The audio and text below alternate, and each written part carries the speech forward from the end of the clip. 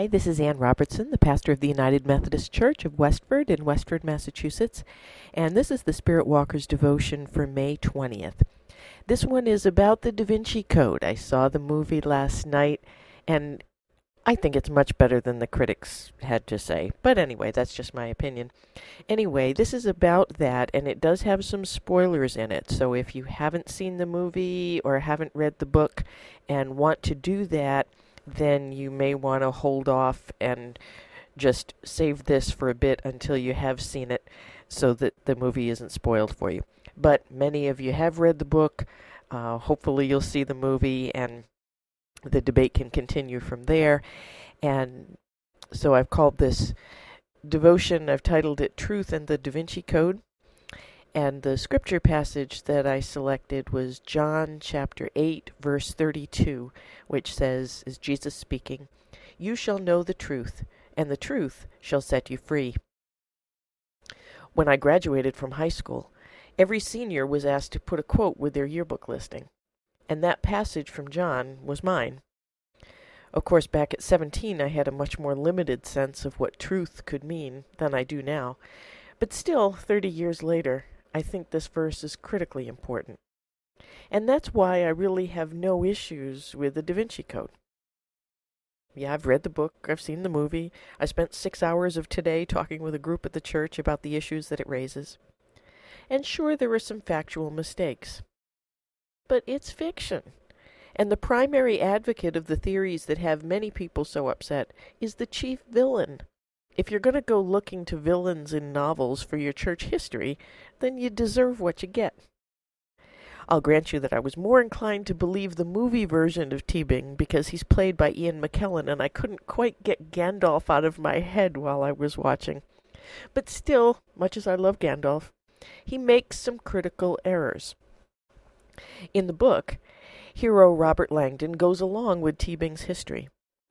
But Ron Howard and Dan Brown apparently heard the criticisms of their facts, and in the movie, Langdon argues some of those points, like what really happened at the Council of Nicaea, instead of merely assenting like he does in the book. Of course, the central factual error that Teabing makes, and that Langdon doesn't seem to have enough knowledge of Christian doctrine to contradict, is the notion that if it were proven that Jesus had married and fathered a child, that the divinity of Jesus would be disproven. And that's not so. The creed that the Council of Nicaea adopted as orthodoxy for the Church says that Jesus is, and I quote, true God from true God, and also that Jesus, quote, was incarnate of the Holy Spirit and the Virgin Mary and became truly human. Fully God, fully human, both at once. That's what Christian doctrine teaches. If someone were able to prove that Jesus was married and had a child, that proof would merely support the part of the Nicene Creed that claims he was truly human. It would say nothing at all about whether he was also truly God. And probably there's no factual evidence that could prove such a thing. As Langdon correctly asserts in the movie, the divinity of Jesus is a matter of faith. To listen to the debates surrounding the book and the movie, you'd think that truth was a set of facts that could be proven or disproven if you're just given enough evidence. The novel itself makes that mistake by assuming that revealing a set of documents would be to reveal the truth. But the Gospel of John tells a different story. In John, the truth is not a what, but a who. Jesus says in John 14:6 that he is the truth. He doesn't say he understands the truth. He says he is the truth. The truth is a person. And that's hinted at in John 8:32. You shall know the truth. The word for know there in Greek is gnosko. It does imply learning, but it's the kind of learning that comes when you experience a thing or a person. Gnosko is the word you use when you talk about knowing a person, like, do you know Jerry?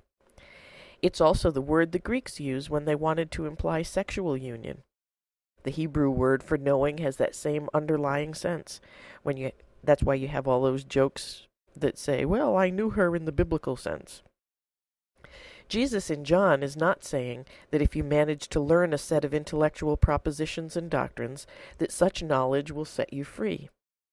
He's saying that if you get to know Jesus, if you form a close, intimate relationship with Jesus, you will be set free. Free from what?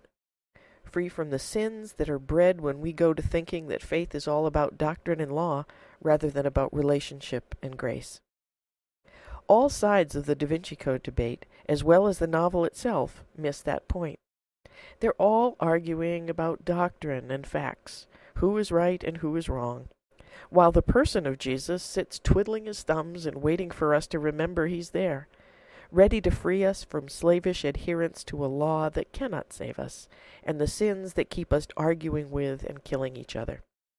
Just like everyone in the novel is bent on finding the documents, while the heir of Jesus walks unknown among them, so we chase after the wind, while the truth patiently waits for us to tire of our chase and lean our head upon his shoulder. So pass the popcorn, and be careful not to mistake any set of facts for the truth. Let us pray. Dearest God, help us to know you, really know you. We don't know with our minds how you can be fully God and fully human, but we experience your love, and in that light, truth is known. Thank you. Amen. Thank you for subscribing to Spirit Walker Devotions. I'm the pastor of the United Methodist Church of Westford at 10 Church Street in Westford, Massachusetts. If you're in the area, stop in for worship at 9:30 on Sunday mornings. Spirit Walkers comes out each Saturday evening, and you can subscribe to it or my sermon podcasts either through iTunes or at www.annrobertson.com. You can also receive Spirit Walkers as an email and subscribe through the same address. If you'd like to drop me an email, I'd love to hear from you at ann@annrobertson.com. Thanks again for subscribing, and I'll look forward to being with you again next week.